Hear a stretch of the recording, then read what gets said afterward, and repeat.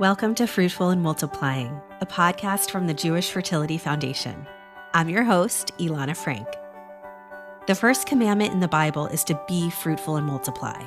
But what if, due to infertility, that path isn't so straightforward? This is a podcast about the fertility path less traveled, from the inspiring and the inspired, and the cutting-edge technology and science that continues to evolve to make it all possible. All right, here we go. I am thrilled to welcome Dr. Bill Petok to Fruitful and Multiplying. Dr. Petok has done incredible work to support the mental health of individuals in the infertility community. His work really reflects what we at JFF strive to do, specifically around helping people with mental health issues. Dr. Petok supports the infertility community with his independent practice. He specializes in human sexuality, sexual dysfunction, and infertility. Additionally, Dr. Petok teaches psychology externs about the human sexuality as a clinical associate professor of obstetrics and gynecology of Thomas Jefferson University. He's also written multiple journal articles and book chapters about the intersection of psychology and infertility. I have to say, I'm excited about this one. He received his doctorate at the University of Maryland, College Park in 1978. While I wasn't there yet, I came a few years later. And today we're going to be discussing how mental health care for infertility has evolved and stayed the same during Dr. Petok's time in the field. Hello, Dr. Petok. Let's begin. How did you get involved in psychology and infertility? Why did you become a psychologist, and how did you specialize in infertility? As a professor, are there any lessons about infertility counseling that you were taught in school, but you intentionally avoid teaching your students? Well, we'll start with the psychology part first. I majored in psychology as an undergraduate, thought I wanted to work professionally in the field with kids, and went to grad school at the University of Maryland, College Park. Woot woot! Indeed, terps, where I got my doctorate in the school psychology program and started working with adolescents and children. I started to do a postdoc in family therapy. And what happens when you work with families is you work with marriages, and when you work with marriages, you work with sex. So I did a postdoc in family therapy, I did postdoctoral training in sex therapy, and I had this very interesting combination. And in 1985, my brother-in-law, who was a reproductive endocrinologist and was in his fellowship at Johns Hopkins, called me up one day and said, "Bill, I have learned how to get people pregnant very well, but I do not understand the psychological issues that are involved with infertility. Would you be willing to see some people for me?" And I said to him, "Okay, a background in family therapy, infertility is a family crisis. Yes, I would be willing to do that if you'll teach me the medical part of it." And so that's how I got into the world of infertility, different from many of my colleagues who got there by their own personal experience. It is interesting. You know, a lot of people, I always start off my conversations or my pitches with, like many of us in this space, it's personal. How does it feel? Do you feel like there's any gap when you're connecting to your patients? I don't, but it's because I've been doing this for 37 years. The gap is I'm an outlier because I'm a man and I haven't had fertility challenges. So I'm a double outlier. Most of my colleagues, the great vast majority of them, are female, and about 70% of them are women who have struggled with fertility issues. So I'm an outlier in that way. But when I go to my meetings, I am with a bunch of very bright, very committed people who, for the most part, happen to be women, and I do not mind. In fact, I rather enjoy that interaction with them. It's been an interesting journey for me, because I've come to really appreciate this field, particularly the mental health side of it, because we're a relatively small cohort. Lots of therapists out there who work with marriages, who work with families, who work with substance abuse and depression and anxiety. I get to work with people who want to have a family. And I find that to be terribly rewarding. Terribly is probably the wrong word to use. Very rewarding. I love it. Okay, but you're not only working with individual clients, you're also a professor. Is that right? Well, I am on the faculty at Jefferson Medical College, where I'm an associate professor of obstetrics and gynecology. And prior to that, I'd been on the faculty at the University of Colorado. Same position, although I was an assistant professor then. I was younger and hadn't published as much.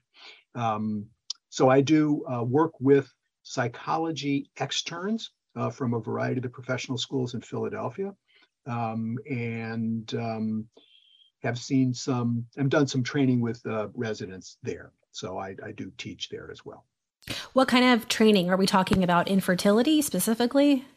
The training I've been doing with residents has been sex therapy. The average medical professional gets less than 10 hours of human sexuality if they're lucky in the course of a 4-year medical program.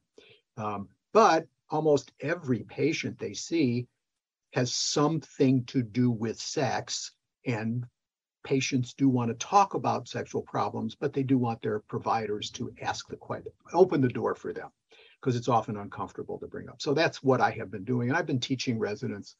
I started teaching residents about sexuality here at Baltimore's Sinai Hospital back in '83, when the same brother-in-law ran the residency program and asked me to come and teach human sexuality to his residents. What's the question, I guess, that you would share with providers and doctors to open the door for their patients around sexual? Well, if you're meeting with your OBGYN, Mm-hmm. it'd be pretty normal for an OBGYN after doing a history and physical to say, sometimes people experience difficulties with sexual functioning, such as pain, loss of desire, or difficulty having an orgasm. Have any of those been a problem for you? Well, you start with, may I ask you some questions about sexual function? Mm-hmm. If somebody says yes, you go ahead and give that next question. And if they say no, you say, fine, if you would like to talk to me about that in the future, please let me know. Fair. Okay, interesting. And it's just like they're scribbling down notes and then they actually have to practice this with real live patients. Okay. Okay, thank you. So let's get to you're a writer. I mean, you've written and published several impressive books. Well, yeah. what I've co-edited one, I think, impressive volume on the interface between fertility, reproductive health care, and sexuality. Very fortunate to have worked with Kim Bergman, who's another psychologist out in Los Angeles. And we had a wonderful group of authors writing chapters for us. So that book came out just last year. Okay, so what's the summary? What are the cliff notes? The cliff notes are, there is an interface between reproductive health care, sexuality, and fertility. Frequently, infertility is a result of some form of sexual problem. Frequently, sexual problems can be the result of infertility. Anybody who's listening to this podcast and has been in treatment has had the notion that there's more than two people in the bedroom with them, or that sex has become something which is on demand rather than because it is pleasurable. And so that's the sort of takeaway, and all of the chapters are written by authors who specialize in some area of sexuality and or reproductive health care. I remember the early days of trying to conceive before we knew we had a problem. And it just sucked. You know, people are like, oh, take your time, have fun. I don't know if it's like at what point it just doesn't become fun, but I remember those days vividly. Well, it doesn't become fun when you're taking your temperature and you've got a window of a couple of days and it's like, come home and do me now. That's not fun. I used to put it on our calendar, and then one time his coworker found it, and it's just, not fun. How embarrassing, right? You want to keep that private. Yeah, and I'm like an open book these days, but he's a super private guy who did not appreciate it. You're in the field now.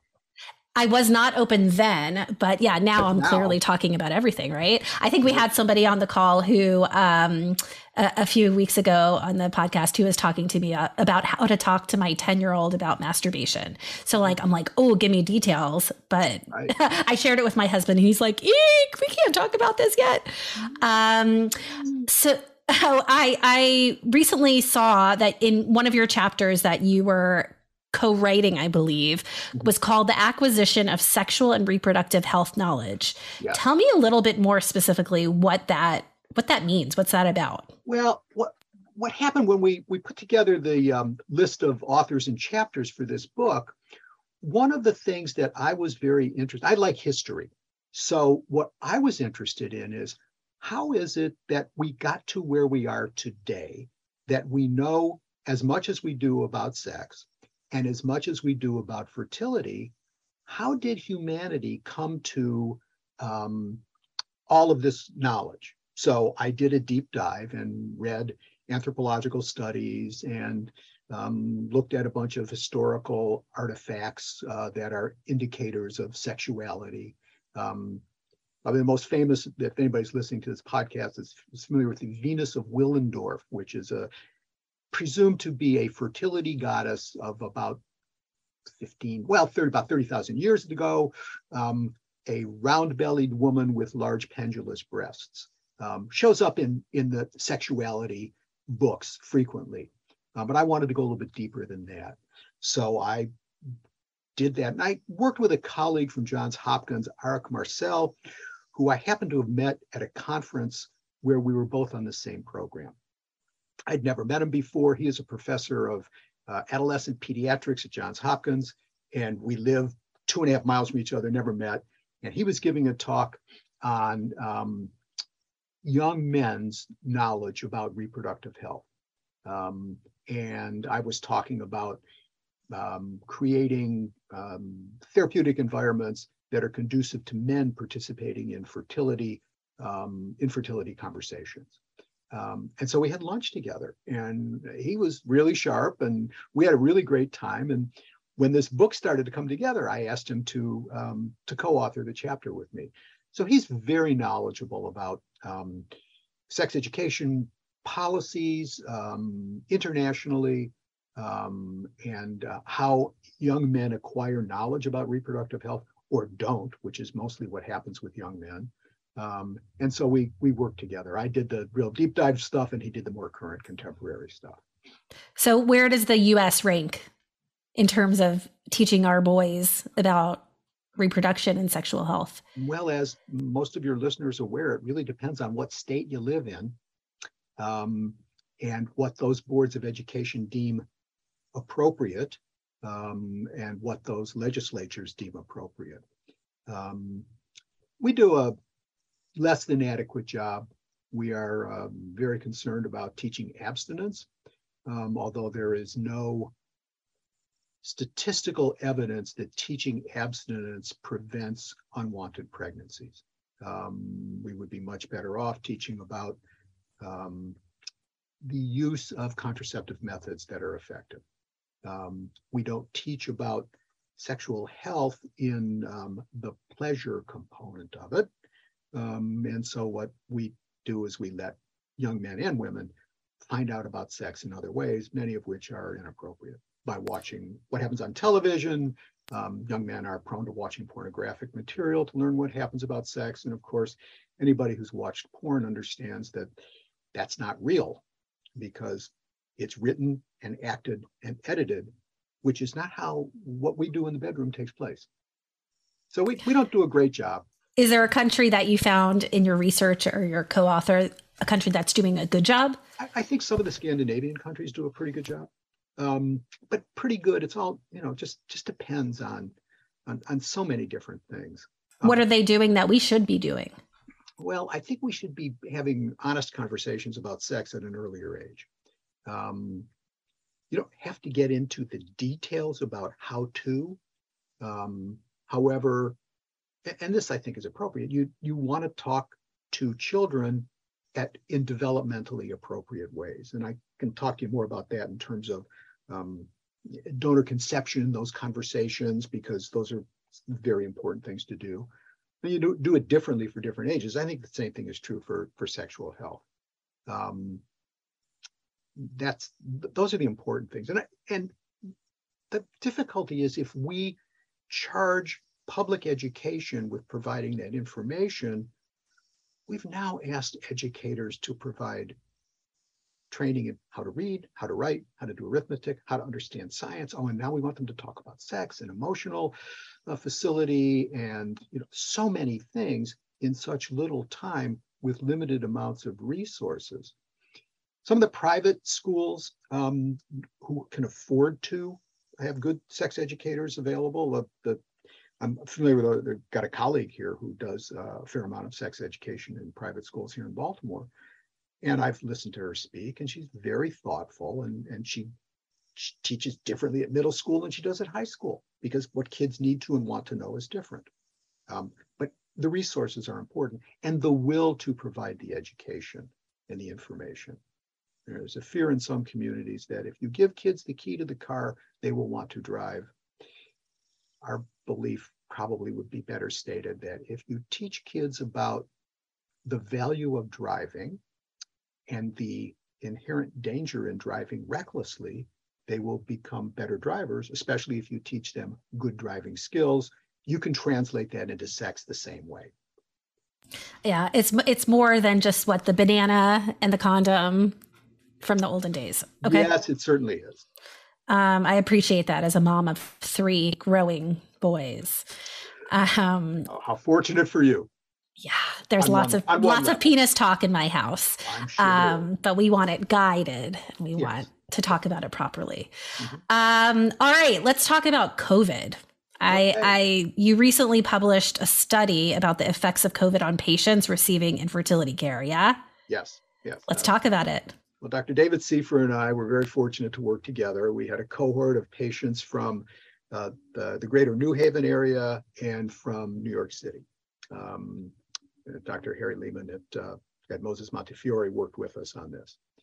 So what we were interested in doing, and this was early on in COVID, we started collecting data in May of 2020. We were interested in 2 things. We were interested in their emotional responses as well as their level of resiliency. So we're interested in how were they able to cope? What did they do to cope? What kind of strategies did they employ? And how did that affect their emotional responses? And what we found was that more resilient people had less anxiety. Not surprising, because you would think that people with greater resiliency are more flexible and able to cope better. Now, this was early on in COVID. There was no vaccine on the horizon. Fertility clinics had been shut down because the danger of transmitting the virus when doing any kind of procedures was very scary for people.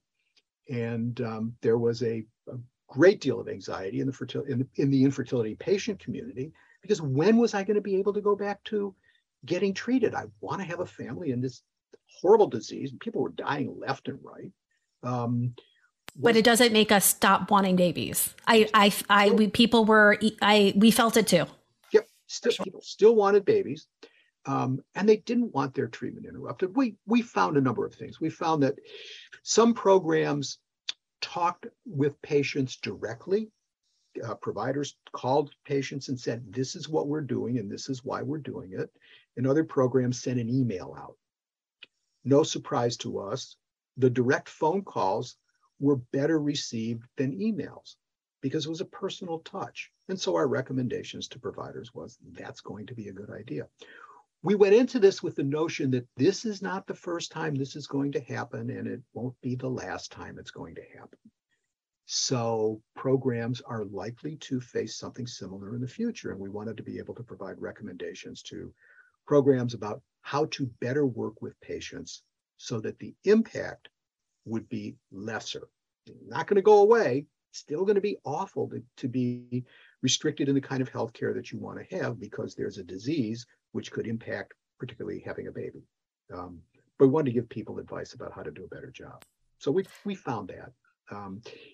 People who were able to get outside and exercise did better than people who turned to drink or drugs to moderate their stress. Not surprising at all. People who didn't spend a lot of time watching the news and reading everything online about what was awful going on did better than those who were very restricted in how they gained their information about the disease and what it meant. So what did you do with that information? You collected it, you researched. We collected the information, we analyzed it, and then we published it for other providers to utilize. The study's been incorporated in a couple of meta-analyses, and other people were doing the same thing. Some people were doing internet data collection. We were doing direct-to-patient data collection. So it's a smaller sample. We still have some, and it was all female patients because these were departments of OBGYN, reproductive endocrinology. We have some data on male patients, and there's much less published on male patients as there is in general in the infertility field. But we haven't been able to get it analyzed yet. And I presume, like many other therapists, your numbers skyrocketed over the past 2 years? Well, yes, but my practice has changed.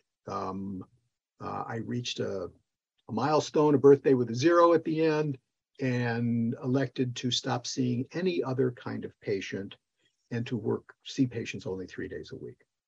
So and there's a compact SciPac, which allows me as a SciPac certificate holder to practice telehealth across state lines. So, is that a new thing? I've been hearing a lot about it lately. Yeah, in the last 5 years. Got it. Okay. There are now 31 states which have enacted legislation which allows it. So I'm not representative of my colleagues who are younger and working 5 days a week and have perhaps more diverse practices. I'm very, very focused on fertility treatment, with a little bit of sex therapy thrown in just to keep me honest. Well, mazel tov on that. Well, that's a huge accomplishment. Thank you. Well, I got to be old enough, as I say to people, to be very specific about what I want to do. Well, then I have a question about that. You've been around in this space for a while. Yes. Have you noticed over the years, what have you noticed over the years in terms of how the infertility counseling world has changed? Like whether it's different language, do you think we're starting to break the stigma around infertility? I think we're doing a better job, but we are nowhere near out of the woods on destigmatizing infertility, particularly with male factor. We got a long way to go there. Two things stand out. Early on, I was primarily counseling people with regard to loss and sadness and coping skills and things like that. Today, the bulk of my practice is about third-party reproduction. So two things have happened. Egg freezing didn't exist when I was starting, and IVF success rates were relatively low. I started in 1985. The first IVF baby born in the United States was 84. 81. 78 was first IVF baby in the world. Yeah, I just interviewed her. She's awesome, yeah. Louise. So the first IVF baby born in Baltimore was in 84.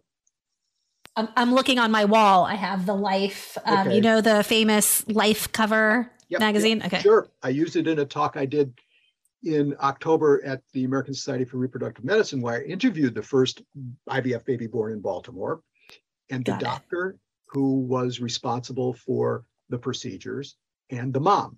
And she's a Baltimore woman, and her mom used to live in Baltimore. Her dad is deceased. He was the Baltimore Orioles great pitcher. You know, this is going to be terrible because I'm going to get this all wrong right now. But he played for the Baltimore Orioles, and Mike Flanagan was his name, and Carrie Flanagan. We can fact check later. It's true. I got it correct. And Carrie Flanagan is her name, and Carrie and her mom, and Dr. Garcia, who was at the Jones Institute at the time, all were part of a panel, and it was quite interesting to have them talk about what it was like in the 80s, and it's so different today. So different. Anyway, so that, yeah, it's real different. So that's it. A lot of third-party reproduction. We know an awful lot more about stress and stress reduction techniques. We know way more about what reasonable expectations are. And I think a lot of the work that I do is helping people create reasonable expectation for outcomes.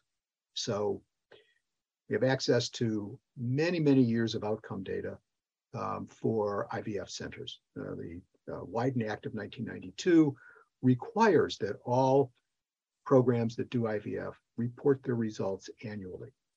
And so CDC carries that data, and the Society for Assisted Reproductive Technology, SART.org, has that information. And I've worked with SART. I've chaired their website committee for 6 years. I chair a branding committee, and I've served as the mental health rep to SART. So I've been involved about 12 years. The database is exceptional. It really gives very, very fine, detailed analysis of what a woman under the age of 35 can anticipate based on her diagnosis and a variety of other factors, all the way through 42 plus. And we have some predictive models. So sitting down with patients and giving them realistic expectations becomes very important. If you watch TV or read the newspaper, it appears that every celebrity who uses reproductive technology gets pregnant right away. And of course, that's not true. But that's not a good story. And reality is not always a good story. So that's part of it. Yeah, that's helpful. I love SART. I mean, we use it for so many different things. We use it even now. We used to make our medical advisory council rate the fertility grant applications based on several factors. Yep. Now we can just go to the SART calculator, and it's like, it does so much work behind the scenes, yep. Makes our doctors' lives a little bit easier, sure. Among other things. Yep. All right. My last question is, we have many listeners who are, in the process, in the thick of it right now. Yep. What would you say? What would you say to them? About what? I mean, that's such a big... So you talked about, like, in the early days, you used to talk more about feelings and hope, and today you're a little bit more realistic with expectations. Well, we talk about feelings and hope too. I mean, those are all very important components, because there's no question that this is a stressful and emotionally laden experience for everyone. I think two big things. I think for people in relationships where one or the other person has a fertility diagnosis, it is important to recognize that two people going through the same experience at the same time are going to react differently at different points in time. And just because one is in a different spot doesn't mean that that person does not care about what's going on. That's normal. People grieve losses in different ways, and that there is no right way to grieve. That's also an important concept. Some ways may be more effective for one person than for another, but that doesn't mean it's good or bad. Certainly, there are certain behaviors which are not useful, like substance abuse, excessive gambling, things like that. Those are obvious. So that would be one thing I would say, that it's important to recognize that at any one point in time, one person is not necessarily going to be in the same place as the other. Secondly, the medical community has developed very powerful tools for helping people to conceive. And that adds hope into the situation. At the same time, not every couple will be helped, because some problems are intractable. And more importantly, not everybody has the same resources to utilize all of those tools. And I think that's one of the greatest challenges reproductive health care faces, is creating better access to care, a wider range of services at a more affordable cost. I'll say amen to that. Dr. Petok, this has been awesome. I'm glad I met you again. And likewise. I'll remember you the third time. This has been awesome. We've learned a lot. Thank you. We really appreciate it. I really appreciate the opportunity to speak with you and with your listeners as well. Thank you. Thank you. Thanks for listening today. We hope you enjoyed this episode of Fruitful and Multiplying. And as always, reach out with more podcast ideas and feedback. And don't forget to follow us on social media @Jewish Fertility Foundation.